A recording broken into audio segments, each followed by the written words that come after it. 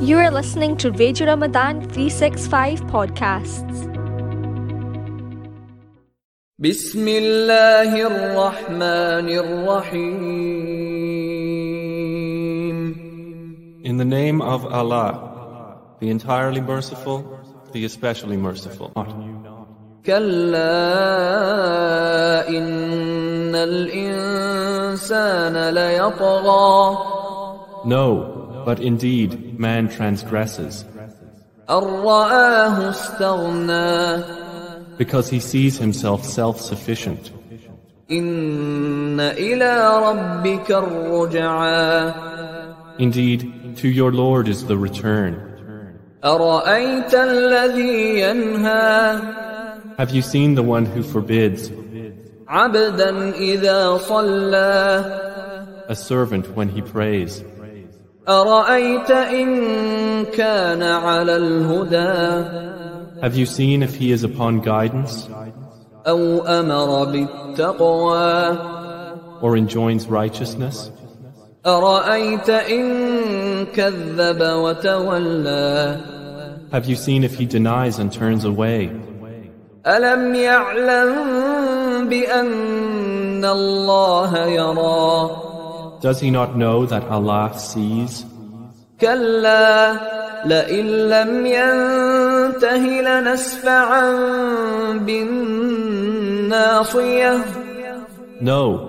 If he does not desist, we will surely drag him by the forelock. ناصية كاذبة خاطئة A lying, sinning forelock. فليدع ناديه Then let him call his associates. سندع الزبانية We will call the angels of hell. كلا لا تطعه واسجد واقترب No, do not obey him, but prostrate and draw near to Allah. Sadaqallahu al-Azim. Assalamu alaikum wa rahmatullah. This is Radio Ramadan on FM frequency 87.7. We are also on our website rr365.co.uk/listen live, and inshallah on our Facebook live, Radio Ramadan's Facebook. I'm your host Zubair Akram. On 7th of April 23, 16th of Ramadan, an iftar in Glasgow is going to be at 8:13, 13 minutes past 8. And as always, I have my guest, Sheikh Ridwan Muhammad, with me. Assalamu alaikum, Sheikh. Wa alaikum salam wa rahmatullahi wa barakatuh. Ahlan wa sahlan. Ahlan wa sahlan, marhaba bikum, mashallah. So, Sheikh, Surah Alaq, and ayah number 6 onwards, it makes different sense every day. It makes a different meaning every day. For some reason, I understand it better. Not for some reason, for known reasons. It makes it so much sense to me in Urdu. हरगिज़ नहीं इंसान सरकशी करता है इस बिना पर कि वो अपने आप को बेनियाज देखता है. हरगिज़ नहीं इंसान सरकशी. कल्ला इन्नल इंसान लयतगा. हालांकि पलटना यकीनन तेरे रब ही की तरफ है. तुमने देखा उस शख्स को जो एक बंदे को मना करता है. We'll go on to that. Now, this ayah, कल्ला इन्नल इंसान लयतगा अर्रआहु इस्तगना, I was thinking it goes straight to the discussion we had yesterday, right at the end of the program. It's not just your financial self-sufficiency, your emotional self-sufficiency, and when people think they are sufficiently accomplished in knowledge when they're not, and then the mistakes they make and how they mislead not just people, not just small groups, but entire communities, and how it makes a negative impact on our own community and how we are interacting with other communities.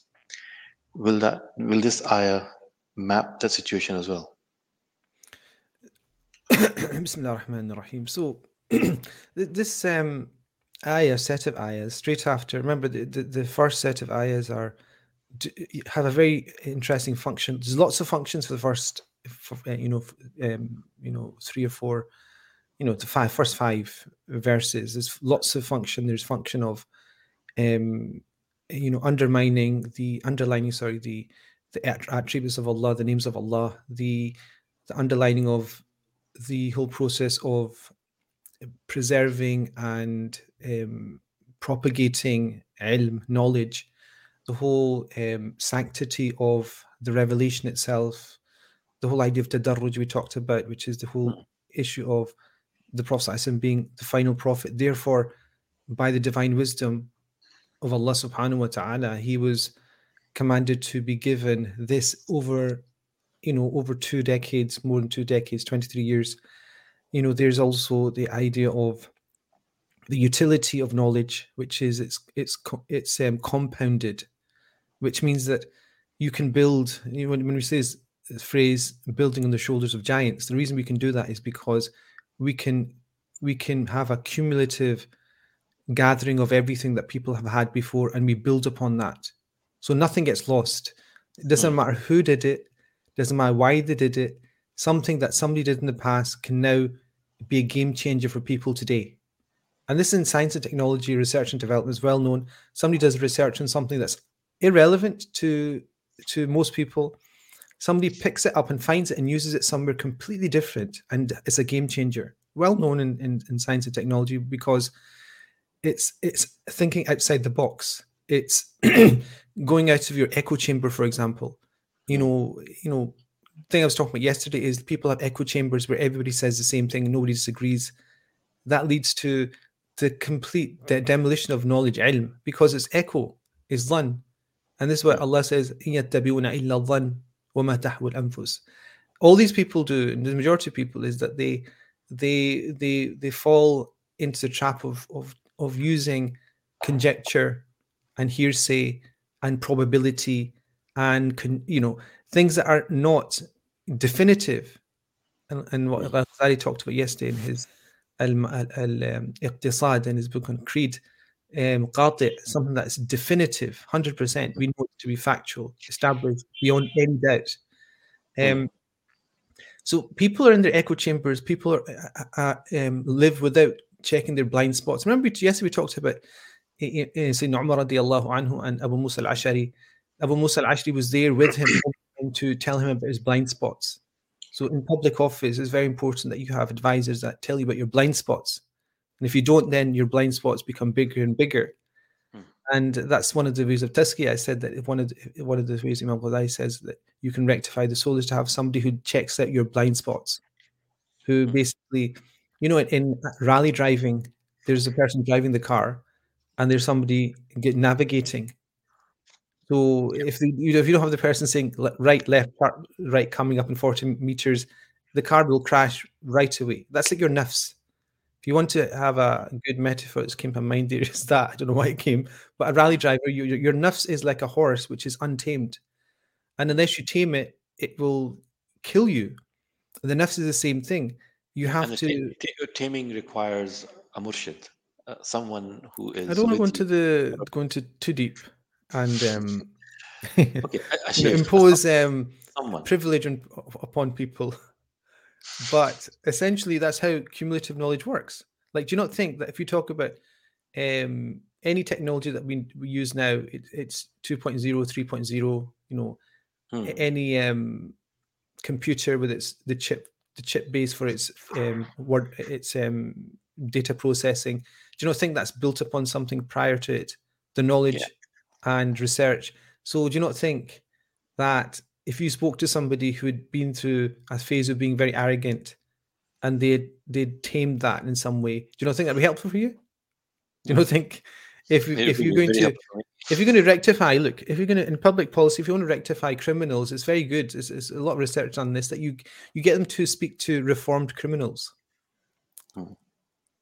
Okay, if you want to reform young, like in Glasgow, all these young guys trying gangsters.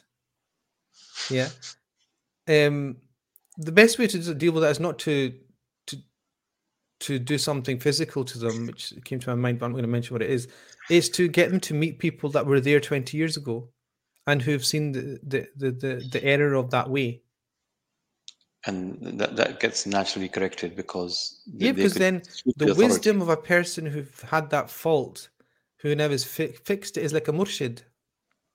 Like I'm talking about a gangster from the 90s, from our from our heyday, in the Shields, who's now rectified themselves, speaks to one of these guys that's dealing drugs on the street corner, and gets to know him, and then he at some point it will click that this is not a good path for numerous reasons. This is blind spots. This is a murshid. A murshid is that person who was fallen and rectified themselves. So a murshid was never a person that was a saint, born a saint, meaning, in fact, very rarely, but usually people that had some frailty, even if we didn't know about it, even if we don't know about it in their life story. Like you'll hear about great scholars like Ibrahim ibn Adham, for example, or Bishr al-Hafi. Bishr al-Hafi, famous for picking up. If I remember correctly, he picked up a piece of writing which had the name of Allah on it, and put perfume on it, and put it in a high place while he was drunk. And because of that, Allah granted him such honor that Bishr al-Hafiz, like Bishr al-Hafiz, you don't have to say much. But the thing is, we know about that fall, that he must have been drinking. Okay. But then he rectified. But the great people of our past, some of them we don't know about. No one mentions anything like that about them. You don't know the internal struggles they had, the internal issues of arrogance, or they might have had issues of deceit or conceit or something.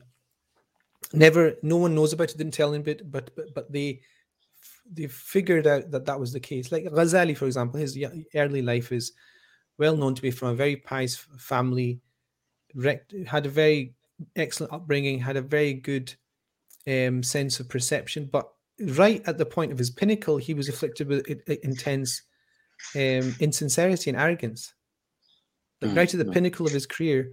When he left and he went into... Yeah, and when he was, the rector of the Dars Nizamiya, when he was having that tenure, it was at that point that perfect life of piety, obedience, scholarship, all the thing came to a fore because he was doing it for the wrong reasons. And then while he was speaking, he started to stutter, and he ended up not being able to complete his ideas. He was not able to recite. You understand? Like when we say "Iqra bismi rabbika alladhi khalaq," the Prophet ﷺ is being told in that if you recite for your own benefit, or you speak for your own benefit, or you read for your own benefit, or you do anything for your own benefit, you will not get anywhere. The Prophet is being told to recite in the name of your Lord. It's like Imam Ghazali rahimahullah, it was as if he was in a situation where he knows he has to teach. Yeah, there's a basic command of the Prophet alayhi salatu wasalam to, the best of you is those that teach the Quran, that teach the religious sciences, and that means that you have to do it, but then do it with the name of your Lord. It's like you have to follow the sunnah of Allah, which is you do it for the right reasons. The name of your Lord meaning intention. And so when that tension disappears, is at that point you have a crisis. And Imam Ghazali had that crisis, and he ended up having to rectify by basically dismantling himself. So these verses, which are verse 5 after we 6, Kalla, it's focused on this idea that these are people that are doing things based upon the notion that they have everything, that they don't need anything. This pride, this arrogance, this ostentation, this sense of self-sufficiency, which is one of the things that was marked within the life of Fir'aun, for example. But Sheikh, this is kind of almost a statement made that surely man transgresses, so it's bound to happen. It will always happen that a man will transgress, right? So it's a given, and then because we know it's a given, we need to be aware and we need to do something about it. Yeah, it's a given. Yeah, in the insana, because it's there's umum in the verse, because the al-insan is like for istighraq al-jins in balagha. It's like encompasses every single human being. That issue of tughyan is the propensity of every single human being. Doesn't mean it happens to everyone. It's built It's inbuilt, right? It's inbuilt. It's like the Prophet said that al-ajalatu, this idea of haste and wanting everything is like he said it's like inbuilt within the clay of Adam alayhi salatu wasalam. So these are things that are inbuilt. These are kind of nature nurture thing. This is a kind of nature sense which is inbuilt within us. A test is, everything we have is a test, but that's specific. This issue of tughyan is just to, is to overstep, is to be, it's like we had talked about yesterday. Tughyan is like this, is a tsunami of urges that lead you to oppression. And this is what Fir'aun did. And Tughyan also has this inherent problem of being at unrest within himself, because it's in a constant Flux, yes. flux. The person is also not at peace with himself. When he commits Tughyan, he is not at peace. Yeah, so this is, it's a good point, because it's like this swelling of discontent with the person themselves is because the Tughyan is, we always think about it as affecting other people. Idhab, when Prophet Musa is told, Idhab ila Fir'auna innahu tagha. Yeah, Musa is told, go to Fir'aun, because indeed he has taken the step of being taghi. And the tughyan of Fir'aun, this injustice that he's committing, he basically stems from this simple thing, Ana rabbukum al-a'la, I am your most highest of lords. And what's Allah saying in Surah Iqra bismi rabbika. So there's the idea of a Rabb, there's only one Rabb. And the tughyan of Fir'aun was the ultimate manifestation of tughyan. But everybody in their own place, their own level, in their own small place is also taghi, is also in the state of kind of oppression of other people, of themselves, because it's an inbuilt state of every human being. And then the whole purpose is the rectifying, and the rectification is through what's at the beginning, which is iqra, which is to read and to educate yourself and to bring etiquette into your own life. And this is on the back of revelation, on the back of knowledge, on the back of insights that are given by people who've started to sort out this problem of tughyan in themselves. So istighna in this, because it says innahu tagha, that Fir'aun was overstepped the mark. Allah says here, kalla innal insana liyatgha ar-ra'ahu istaghna, because he sees himself self-sufficient. So the tughyan here is actually explained. You can say tughyan is different things, but here it's to do with this idea that they will live forever, they'll be unrestricted, they will have everything they want without any need externally. Whereas ilm is not that type. No one can survive without the knowledge of previous people.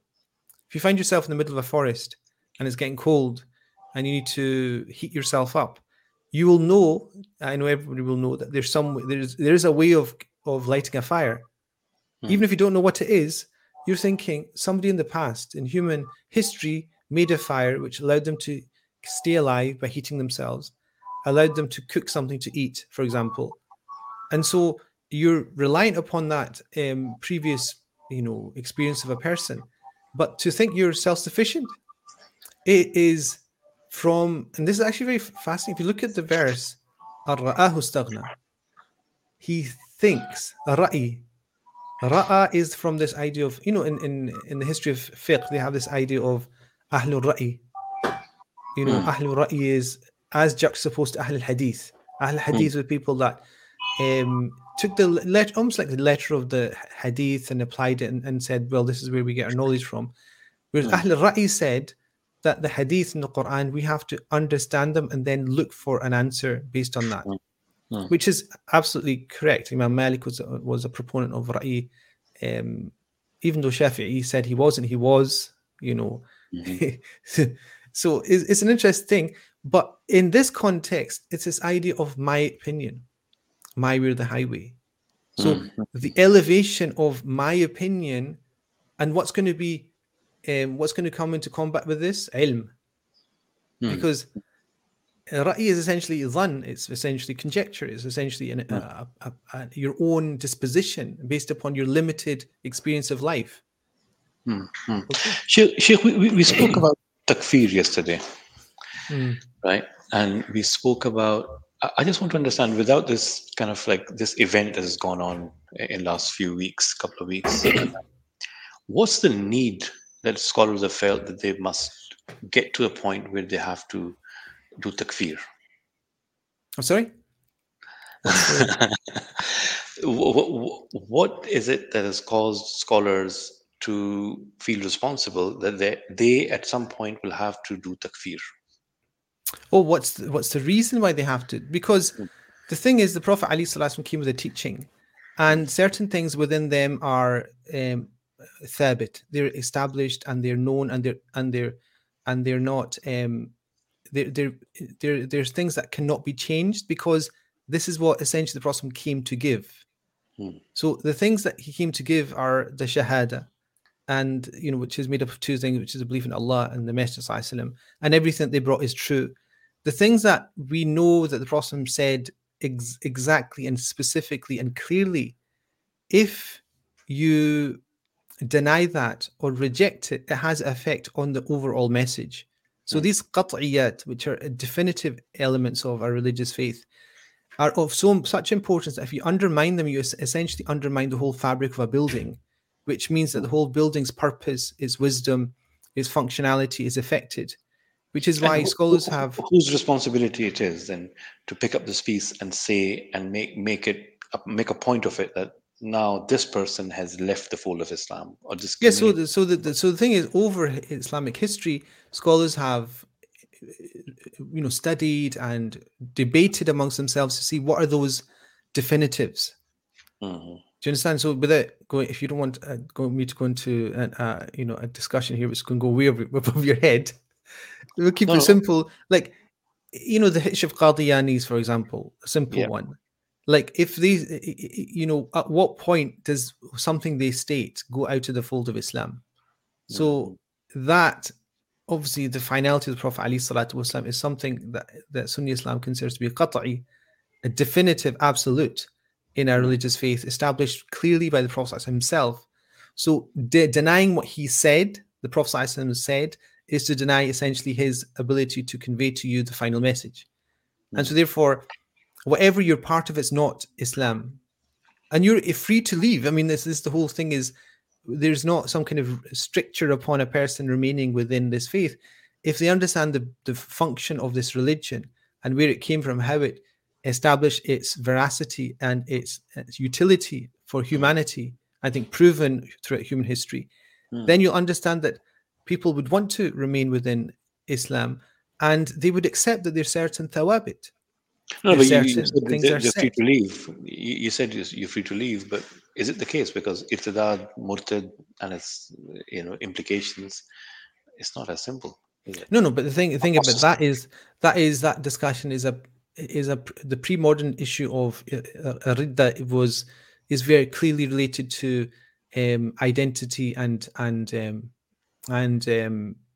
affiliation to a sort of political entity in the past, well known.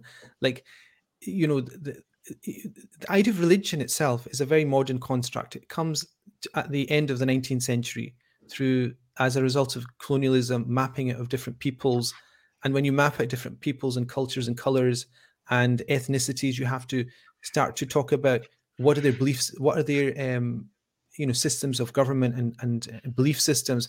And then they came out with this idea of religion, separate from political suffrage, separate from political authority, whereas traditional societies never drew that distinction at all. So if you were part of Islam at the time of the Prophet, you were part of the citizenship in our parlance of Madinat al-Nawara. So people talk about the constitution of Madinat al-Nawara. It wasn't a constitution; it was an agreement for a specific sets of belief which made you part of religion. And if you left it, remember, you were leaving that political allegiance, and it was almost as if you're siding with an enemy. It was understood. And we know this because sometimes scholars have discussions about the fact that even at that time, they have discussions of the fact that if a person left and there wasn't a clear, kind of threat to public order or a strengthening of an enemy's position, then that was the person's own consciousness. It's very famous in the Hanafi school. That's basically the logic that Imam Sarakhsi, for example, makes. So that's something that you're free to leave. Meaning, if you understand Islam is in its entirety, there's nothing holding you back. Like ikraha fi din. But the thing is, the thawabit, interesting enough, are very, very limited in a certain sense. Because I was, I'm teaching a course on Aqidah, and one of the things that we're talking about now is takfir. In the discussion of takfir, there's the same scholar will say a certain statement is kufr in one book on, say, for example, law, fiqh, and in a book that he's written on Aqidah, he will say that same thing is not kufr. Because even depending on the context, you have a different understanding of what kufr is. Like, because fiqh is related to implementation, it's related to public order, it's related to blocking the means to harm on society generally, whereas Aqidah, creed, is about talking about abstract things in a different way. So this is why when Ibn Hazm, for example, he's got a very famous book, Kitab al-Ijma', which is all about things of consensus. I went through that very quickly with my teachers. Towards the end of my studies, I was going through lots of books very quickly by just reading them, because they didn't need much commentary if you've studied. So I went through Ibn Hazm's book with one of my teachers, and the one thing he did say is, like, be careful about the exact wording of what Ibn Hazm is saying. Like, something to you which will seem exactly the same thing, if you word it slightly differently, that will not be a point of ijma'. Like yesterday, if you listen to what I was saying very, very clearly, I said this issue of if a person says that it's not a sin for a Muslim to commit homosexual act with another male, obviously. If you say that is not a sin, that is kufr, that statement has to be exactly as it is.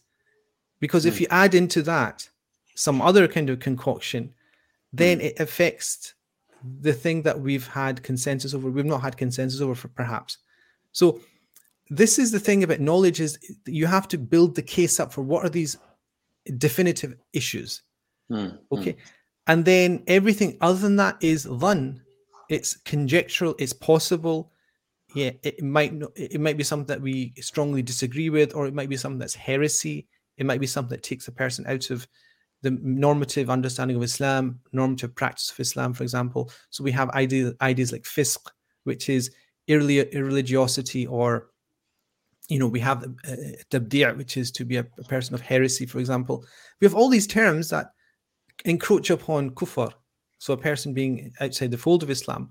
That's all because we have a knowledge civilization. And if you want to replace it, exactly. And so if you want to replace it, you replace it with this: ar-ra'ahu istaghna. He thinks.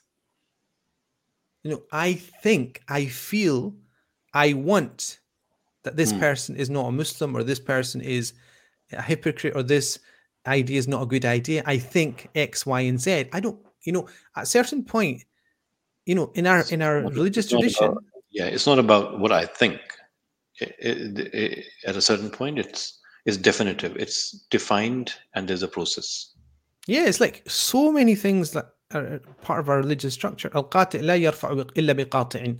Like, there's terms and legal maxims that we use in courts of law. Something that's definitive is not removed except by something that's definitive. Al-yaqeen la yazul bi-shak. That something that's definite is not removed by something that is doubtful. There's so many understandings that are inbuilt within our religious tradition, all coming from where? From the Quran. It was when Allah condemns the polytheists, he said about their worship of idols, all they're doing is following conjecture. They think that this, if you worship it in a specific way, will help you in some way. Is this made up? Hocus pocus. Like, why don't you slightly change the idol Is it going to work? It's all one. And so when Allah says, they think that they're self-sufficient. There's two problems there. One is anything they're doing is based upon their own limited understanding of knowledge. And then the second thing is that the concept is istighna, that we don't need anything. You need food. If you're fasting, keep fasting. And I was watching some of my son. He likes this. He watches this YouTube. So I sit down and watch some things with him. He's called The Frustrated Gamer. If you want to watch it, it's quite funny. Anyway, I think he fasted for I don't know how many days without water, without food or something. And I was saying, like, he's going to have to at some point break it, and he had to break it. Like he had a challenge, like a challenge to stay like 10 days without food or something. And actually this morning when I woke up, my son was, because I said we need to go Jum'ah, and so and I said, do you think this YouTuber is going to Jum'ah? And he says, yeah. And I said, why? Because he says, I'm Muslim. And I said, are you sure? And he says, yes, he is. But we didn't see him not being a Muslim. And my son's 7. I don't know where he got that from. I don't know where he got that from, but the default. So this is an American. I think he's like white American YouTuber, just makes like videos of him doing challenges. So it was funny that he looks for an excuse for his fellow human. But to be what he thinks is the best for him instead of other. He says, look, he looks like a good guy. Yeah, because he did say that. He says like he gives. And he never said he's not. Like he helps people. So I thought, yeah, good. That's good. Good start, inshallah. An ad break, reflections with Sheikh Rizwan Muhammad. After the break, inshallah, I'm going to pick up on this concept that it is only the 19th century that religion is defined the way we know it to be, the religiosity, and how people have found religion as a point of division. Assalamu alaikum. This is Radio Ramadan 87.7 FM. Program Reflections with Sheikh Rizwan Muhammad. Just before the break, Sheikh, you commented that it is only 19th century where religion as we know it was defined, and people were kind of classified in this pigeonhole, if you like, or this box. Mm-hmm. I don't get that. Yeah, because well, that's academics. I mean, if you want to know that's true, if you Google it, you'll find that out. It's the whole idea of compartmentalizing things, especially in sociology and anthropology, is in terms of religion, separating it from politics, power, ideas of philosophical ideas. There was never really a separation. So if you wanted to do philosophy, thinking, you wanted to talk about a just life, you wanted to talk about political theory, you wanted to talk about how to create an ideal state, the input of that would essentially be religious, what we now understand to be religious in nature, but it was intertwined. But when you start to study, when the colonial powers came into different countries and different nations, because they're in control of it. Now, what do they do? You'll know this in the subcontinent. And I remember I was at university when I was doing Arabic studies, and I think still 9th floor in Glasgow University. I was just fascinated with all these documents, all these books from the late 19th century, early 20th century on languages that you've never heard of, religious traditions that you've never heard of. Like you go to the Sikh section, there's books published 150 years ago about the Sikh religion by Reverend such and such, about the Sanskrit language and the orthography and the manuscripts and all these studies by who? Western people, not by the people of the lands themselves. So people went to convert people to Christianity. That didn't go really well, but also they went to help them. They had to study everything about these people. Like you'll speak to nowadays, evangelical Christians or missionaries. They go and they learn the language, learn the customs of the people, and that's for the simple reason that they want to ingrain themselves in the culture, so that they can then use that in some way to convert people. Remember when I was in Yemen, I fell quite ill, and this is actually quite I'll say it, I didn't trust the doctors in Sana'a where I was ill. So somebody said there's a doctor outside in one of the small villages who's a Christian, and they've got a clinic and they've got a very good setup. So I went there because the medical diagnosis, and it was all based upon helping people and then using that to then obviously push something. But they've been there for 20 years, so it wasn't overt. It wasn't like an overt Christian missionary center or whatever. So this all is part and parcel of studying colonialized nations. Don't know why we're talking about this, by the way. I just wanted to. It comes with this concept that there are scholars who have advocated the fact that our. Okay, Iqbal says, "खास है तरकीब में कौमे रसूल हाशमी." खास है तरकीब में कौमे रसूल Hashmi. Yeah, there's some uniqueness to the community of the Prophet ﷺ. Yes. Yeah, and I'm forgetting the first misra of this, where he refutes it. Is we are not because na Turani hai, na Irani hai, na Afghani hai, khas hai tarkeeb mein. So he refutes that you are because of your ethnicity, not because you're not because of geography. You are because of you are from the Qawm-e Rasool Hashimi. Yeah, so this is like this. So this is he's made my point, khalas. Because the whole point is he's saying your entity, your most essential entity is your religious identity. The moment that you do that, your Iranian, your Persian, your Arabic entity is secondary to this entity, which is belonging to this entity, which is al-Hashimi, al-Muhammadi, this kind of Muhammadian, Hashemite, prophetic lineage or belonging.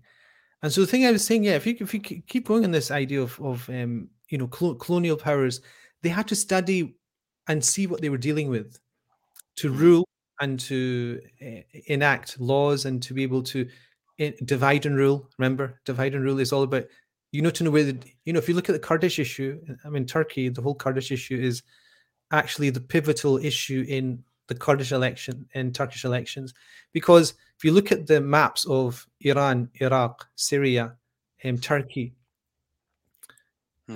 it's built so that a natural nation, ethnic nation, is carved, so that it is not part of any one, and it's split. And so, do you not think when they drew the maps, they had people, ethnicists, who came in and then decided, okay, the best thing is cut this, so this will remain an open wound amongst these four or five nations. That's what they did. And they couldn't have done that unless they had this deep study of tribal culture there, linguistic culture, ethnicity, religious belonging, meaning, ethical belonging, like Sunni Shia and so on and so forth, and how that affects the ethnic split. And so at that point, they said, okay, these are religious divisions. Okay, let's map them out. So these are people who have different belief systems, and now they call them religions. But in the past, those nations, if you went to them, they would say this is the way of life. Like every single, the Confucius, the Hindu, the Muslim, everybody would say it's our this is a way of life, this path. So they would call it a path. And they wouldn't call it, and we in Islam we call it deen. Deen is like a transaction. Deen transaction. Islam is a deen. Islam is a name which means to submit. Okay, and for Islam, and then deen is from the root, which is to have a transaction. In other words, what we're doing is having a transaction with Allah Subhanahu wa Taala. This is what it is. If you want to call it a religion, that's you using modern terminology. What Islam is a transaction. Is deen not way of life? No. Deen is no. From the linguistic perspective, it's transaction. So it's the same as len den. So in Urdu, len den. So it's yes, of course. Okay. So transaction. So deen is a variant of. So there's a question of what this word deen, which is Islam, becomes very fascinating because it's like numerous hadith mentioned that the contract between the slave and Allah is that if the slave obeys Allah, Allah will not punish them. Like that's a basic level. but is deeper in terms of if you approach Allah subhanahu wa ta'ala by a handspan, Allah will come to you rushing. So that's also a kind of contract that Allah is a promise. So if you do this, this is what will happen. And so, it's also related to the fact that on the Day of Judgment, you will come and everything's weighed. So the whole weighing thing if you go to a market, today's Friday, so in Turkey you have Friday markets. They have all these scales. You weigh everything. And in the Day of Judgment, everything's weighed. It's a dain. It's like, this is a deen, this is a transaction. And so this is how it was in the past. Because it's a radio program and it's recorded and people are listening, and just in case people think I've committed blasphemy with Iqbal's poetry, the actual verse is Yahi maqsood-e fitrat hai, yahi ramz-e musalmani, akhuwat ki jahangiri, muhabbat ki farawani, बुताने रंग खून को तोड़कर मिल्लत में गुम हो जा, न तूरानी रहे बाकी, न ईरानी, न अफगानी. बुताने रंग खून को तोड़कर मिल्लत में गुम हो जा, न तूरानी रहे बाकी, न ईरानी, न अफगानी. तो ये I mix the two. The खास है तरकीब में एक और मकसूद Hashmi is a different poem. Okay. So millat, he mentions millat. Like, millat is like Millat Abikum Ibrahim, like the Quran mentions it as well. बुताने रंग खून को तोड़कर मिल्लत में गुम हो जा. Yeah. How would you translate it? Yeah. The false aspirations of break the idols of color and blood and become lost in the community. Let neither Turanis, Iranians, or Afghans exist. Yes. So it's the same concept. So it's so you're defined by your faith, not your ethnicity. Yes. So this thing, the reason why this is important even today, I mean, I said the whole idea of mapping out languages, ethnicities, ethical belief systems was so that they could use this to essentially categorize people. Because the British Empire famously was very famous at civil service was very famous at categorizing and being very efficient in that. You'll know this, even in the subcontinent. Even religious studies scholars who went to, for example, Lucknow, or went to the Dars Nizami system in what's it called, Farangi Mahal, for example.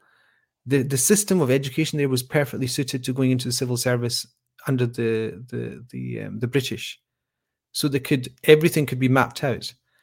But this is in the past. Now what happens is religion is used as a word to undermine, organize what we now know as religion, like Islam or Christianity. But for example, saying that religions are inherently violent. So the reason why we should not have a religious, and this is at the core of a lot of discussion we had in last couple of days about even like about takfir and things and attacks on Islam, is that one of the ways of saying the religion is not relevant and should be discussed in the public space is because they say, well, we don't want religion because look at all the bloodshed that religion causes. It's one of the biggest arguments against religion, this mantra of religious violence. So basically, the reason why we don't do religion is because if you bring religion into politics or your public life, what happens is it becomes divisive. That's absolutely wrong. All the studies that we know about wars, for example, the most obvious thing is if you want to look about division, think about wars, think about killing people. Okay.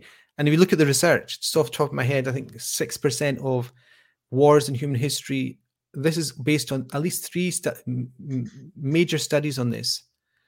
About 6% of wars in human history were on the basis of religious conviction or about religious iconography. The rest, which is 94% of wars in human history, were not about religious, what we understand now to be religious issues. About 3% of people killed in wars in human history, or just slightly, it's roughly about 3%, were killed in wars which are ostensibly religious wars. All the rest were about power, wealth, whatever it wasn't about religion. So what that means that religion came, and the whole basis of religious belief is actually the core of every religious tradition is, the golden rule, which is love for your brother what you love for yourself. This was the words of the Prophet ﷺ. But in Judaism and Christianity, it's expressed in different ways, such as the golden rule in Christianity would be do to others as you would want to be done by. Same thing. So this is religion comes with. It comes with this universal idea, universal sense of dignity of human beings. And this is why, when you were talking about who decides about takfir and why is it so important? This is why it's so important, because once you have a strong religious basis and tenet and theology, then that is what preserves sane society, preserves life. It has a set of values which you cannot argue with, because once you start taking things away, you take away things that help preserve life, help preserve stability, help preserve what we call the kulliyat al-khams, which is protecting of religion, of lineage, of intellect, of wealth, of honor. These are basically at the core. And Imam Maqasid al-Sharia. Maqasid al-Sharia. Imam Ash-Shatibi says that these are at the core of not just Islam, but every other religion, Sinan. Is that not true, Sinan? You can't hear what he can hear what I'm saying, but is that true? What? That these are the basis of life. Yes. There's the 5 things. The 5 things. And this is not just amongst, Imam Shatibi says, not just in the Islamic community, but in every community. But he says the Islamic faith has absolute knowledge of these. In other words, we preserved them and served these issues and wrote about them and fleshed out all the details in a way that other religious traditions didn't do until Islam, and I mentioned this a couple of days ago, inspired them to do so. The Christian tradition, the Jewish tradition, Maimonides and Aquinas at the core of these people. And so it all comes from this idea that you have to base whatever you do based on knowledge and certainty. And the opposite of that coin is كَلَّا إِنَّ الْإِنسَانَ لَيَطْغَى أَن رَآهُ اسْتَغْنَى. So that is the opposite of the coin, because it's almost saying, Allah is saying, if you do not do Iqra, that whole first 5 verses, you will end up being on the other side, the flip side of the coin, which is no revelation, no inspiration, no sense of higher purpose, no sense of epistemological truth of what is right and what is wrong. What will you do? Ar-ra'i. Ar-ra'i is your own opinion. My opinion is different from your opinion. What you consider, and we're living in the age of feeling, to be honest. I don't feel I want to do this, and if I feel this is offensive, then it's offensive. And you're living in the age of microaggression. You're living in the age of having trigger warnings. We're living in this age, which is such a strange age, because even in research, you know what a trigger warning is, don't you? A trigger warning is, if you give a talk about something sensitive, you should tell people in advance that this is going to shock you. Yeah. Do you know the research done on this? Stanford and Harvard have done research on this. This is just before COVID and just during COVID as well, that they did research on this idea where they basically tested people and gave them trigger warnings before something like this. We're going to talk about, for example, gratuitous violence, for example, or domestic abuse, for example, or mental illness, for example. And they gave people a very clear warning at the beginning that they're going to talk about this. And in another set of controlled individuals, they didn't give any warning. And the stress levels after each were marked, and studies were done on the qualitative effects of that on the individuals that were there. And guess what happened? The people had no trigger warning. The trigger warnings made them so anxious that they felt they had to be even more anxious. And so, like people say, well, did you put out a trigger warning? Well, the trigger warning creates anxiety, and even if, it's like this thing that, if somebody watches a really scary movie and they say, there's such a scary movie, don't watch it, blah, blah, blah. And then, not that I've done that, but I'm just thinking that's the kind of conversation that I hear. If you go and it's not scary, you feel you need to be scared. Yeah. So it plays on other people's perceptions of what you need to be. Surah Alaq, 96th Surah, Reflections with Sheikh Rizwan Muhammad. We've covered, I think the most important thing that I've taken from this is the concept of tadarruj, graduation. How powerful this concept is to build life, to build success, however you define success. Tadarruj is in its core. And then Because it comes in daraja, isn't it? Daraja is like levels, and darajat is like steps and things. So yeah, it's absolutely true. yeah. And then speaking of Allah subhanahu wa ta'ala to his beloved Prophet sallallahu alaihi wasallam, Iqra, and read, and he's reading alayhi salatu wasalam, and what he's reading he will keep reading for 23 years, and then he will read and he will teach, he will read and he will teach. And then the next part of the surah starts with the sixth ayah, kalla innal insana la yatgha, surely man transgresses. And Sheikh, how different every ayah means at a different stage of your life, events. And what we covered yesterday, how someone has committed wrong to issue a takfir fatwa, and then we checked that, responsibly checked it with authority, with correct theology behind it, and argued the case that how it is important to have takfir, but how important it is to have it correctly. It's important to have takfir as a function. People need to know that there's certain things that cannot be said, and that needs to be conveyed to the people that make a statement that could be construed as that. This is very important. People don't understand that that's also part of it. But you don't have to make a video about that if you can get that message to the person, for example. So that's very, very clear to do. And so you look at each situation in terms of the fallout of each instance. This is what fiqh is based upon. So what Sufyan ibn Uyayna, yesterday, one thing I didn't mention is that people can have knowledge and be pious, but they can be mistaken. Like Imam Ahmad was mistaken in his idea that a person who leaves the prayer is a kafir, until he spoke with his teacher Imam Shafi'i, and Imam Shafi'i started to ask him a couple of questions, and Imam Ahmad said, well, he's the person a kafir because he's not praying. And the Prophet said, the difference between us and the disbelievers is the prayer. And then Imam Shafi'i says, so what took him out of it? He said, he left the prayer. And he says, okay, how are you going to bring him back in? And Imam Ahmad said, he thought a bit, and he said, I'll tell him to do the shahada, ashhadu an la ilaha illallah. And Imam Shafi'i said to him, he never denied it. He's doing it. He said, ma dama yaquluhu. He said, ma dama yaquluhu. He said he's never stopped saying it. So Imam Ahmad thought a bit, and he was quiet. Now, if that rational Imam Ahmad rahimahullah makes perfect sense to everybody, to say the hadith says this, he's out of Islam, he has to become Muslim. How do you become Muslim? You say, ashhadu an la ilaha illallah. Okay, Imam Shafi'i said he never stopped saying that. And Imam Ahmad was silent.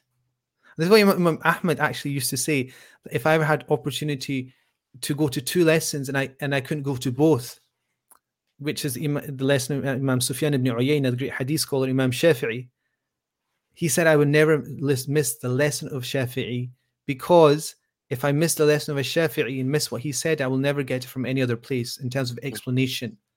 But if I miss the lesson of Sufyan ibn Uyayna, one hadith, I can get that hadith somewhere else.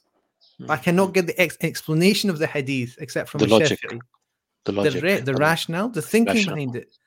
And so this is what Imam Shafi'i, he spent 20 years in the Badiyah. He spent 20 years with tribes like Bani Hudayl, just strengthening his Arabic, knowing the nuances of language, knowing that intentionality makes a big difference. The way you say something and the intention and how that is affected by the time and place makes a difference. Imam Shafi'i, when he was in Makkah al-Mukarram, he has certain statements he made that he then changed when he went to the Badiyah. When he went to Baghdad, he changed them. When he went to Egypt, where he passed away, rahimahullah, he changed them.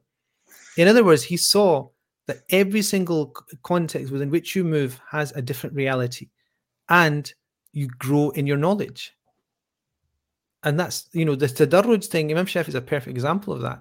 He studied with Imam Malik, rahimahullah, in Mecca, Medina, Munawwara, the city of the Prophet. He studied with Imam Hassan al-Shaybani and Abu Yusuf in Baghdad. And then when he got to Cairo, Fustat, more specifically, he then started to think, okay, what have I learned through this process of tadarruj, which is I've been in a process of growth. And what he then did was to set down what he thought was that in his Kitab al-Risala, which is like his his masterwork on usul al-fiqh, because it's all about principles. It's not about individuals. It's not about individual fatawa. He's got Kitab al and he's got other works. I think I mentioned that yesterday. But what he has is a methodology. So even tadarruj, which is the specific instances of how to evolve, how to learn, how to experience things, and then all the individual experiences he had, like a travel log. At the end of it, he thought, I'm not going to write the travel log, but I'm also going to write the principles. This is the big rules that I've learned about. What's general, what's specific, what's abrogated, what is, the strength of a solitary hadith, and so on and so forth. He had his own opinions on it. Imam Malik had his own opinions. But the thing is, they had systems. They had the cumulative knowledge. They had the sense of there's certain things that are ilm. And if you know their lives, like Imam Malik rahimahullah, certain hadith he would ban in the city of Madinah Nawra because the fallout, like the hadith of, if a person attacks, if, unfortunately, if this ever happened, a believer attacked another believer, the Prophet said, "La tadribuhu ala wajhihi fa inna Allah khalaqa Adam ala suratihi." Do not strike him ever on the face, because God created Adam in his form. Imam Malik, this is in Bukhari, this is in other Sahih collections. Imam Malik forbade the narration of this hadith while he was in Madinah Nawara. And the simple reason was, he wasn't denying it's true. He said the fitna of relating it would be greater than the benefit of relating it. So there's a judgment. Yeah, like, you would say it's Sahih. The Prophet did say it. We know he said it. He said, you cannot say this in the city, because the fallout of misunderstanding it, which is people thinking that God has a physical form, does not justify just narrating it. Look at that. Is that not thinking in fiqh? Because there's the whole thing. So surely man transgresses, and people who are not mindful, they fall in this category, that surely man transgresses. For the believer, for he believes himself to be self-sufficient. Final 2 to 3 minutes, Sheikh, and I want to wind this up with this concluding ayah. I've been meaning to ask, Inna ila rabbika ruj'a. Surely to your Lord is your return. This is tough. This is like, when you explain something and you get a letter, like, imagine you've got a fine or something, and then you get a letter, but then the actual, somebody comes to the door and knocks. Like there's real world consequences to your idea that you're mustaghni, that you're self-sufficient, because everything you do, when you rack up the, like a debt, you get more debt and more debt and more debt. At some point, you're going to have to face paying that debt. So the more you feel you're self-sufficient, and the arrogance builds, and this idea that you don't require Allah and you do not require any support from anybody else, even that you're completely self-sufficient from anybody, you don't need anybody, at a certain point that will come back to haunt you. And in the biggest sense, this idea of ujub, this idea of arrogance, this idea of self-sufficiency, which leads to, remember, it leads to this idea of godhood. Because this is what Fir'aun, innahu tagha. He says, Ana rabbukum al-a'la, I'm your highest Lord. That tughyan that he did, slowly, because unchecked. Tadarruj is different ways as well. Tadarruj goes the other way, which is bad, which is you get one step of insincerity to oppression to downright rebellion against Allah and His Messenger. Gets to the point that you think you're God yourself. You challenge Allah. You challenge the Creator. You can do whatever you want, whenever you want. Just remember, Allah is saying, Inna ila rabbika ruj'a. Indeed, it is to your Lord that the return is. It is not to anything else. Like the one that is you're contesting with, like the one that you're at war with, you're going to come back to him. And it's like all the shouting you can do and all the arrogance you could do when you're allowed to do it because nobody's there to check you. It's like, what's it? Conor McGregor used to mock Khabib, the MMA mixed martial artist, and he swore at him. His family made fun of the Dagestani people, and mocked him, and gave tried to pour whiskey on him, and what happened? All that because you think you're mustaghni, you think you can get away with the shouting because you can you rant. Okay, you think get away with it. And then what did Khabib say? Famously, I'm going to smash your man. And what happened is, got into the octagon and he smashed the man. And at a certain point, that smacks you in the chin. You understand? And the reality is that's the way that Allah will deal with people. That there will at a certain point that you can just given free reign, and at a certain point, inna ila rabbika ruj'a. At a certain point, it is to your Lord that you'll come back. Don't worry, You'll have to. Yeah. we Yeah. will smash you. You know, Subhanallah. if you So whatever we do, very just remember, powerful verse at the end of that. Yes. we have to return to Allah subhanahu wa ta'ala, and He is the one who's going to deal with us. At that note, end of reflections for today. Inshallah, we'll be back tomorrow. Both Sheikh Rizwan and I, we seek your du'as. Until then, Assalamu alaikum wa rahmatullah. Alaikum salam wa rahmatullahi wa barakatuh.